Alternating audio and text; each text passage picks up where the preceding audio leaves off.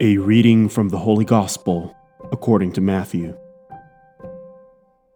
Jesus said to his disciples, "Take care not to perform righteous deeds in order that people may see them. Otherwise, you will have no recompense from your heavenly Father.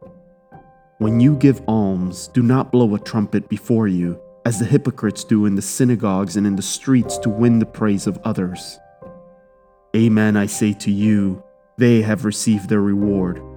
But when you give alms, do not let your left hand know what your right hand is doing, so that your almsgiving may be secret, and your Father who sees in secret will repay you. When you pray, do not be like the hypocrites who love to stand and pray in the synagogues and on street corners, so that others may see them. Amen, I say to you, they have received their reward.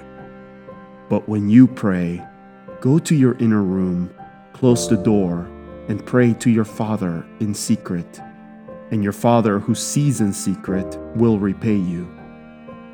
When you fast, do not look gloomy like the hypocrites. They neglect their appearance so that they may appear to others to be fasting. Amen, I say to you, they have received their reward. But when you fast, anoint your head and wash your face, so that you may not appear to others to be fasting, except to your Father who is hidden. And your Father, who sees what is hidden, will repay you." The word of the Lord.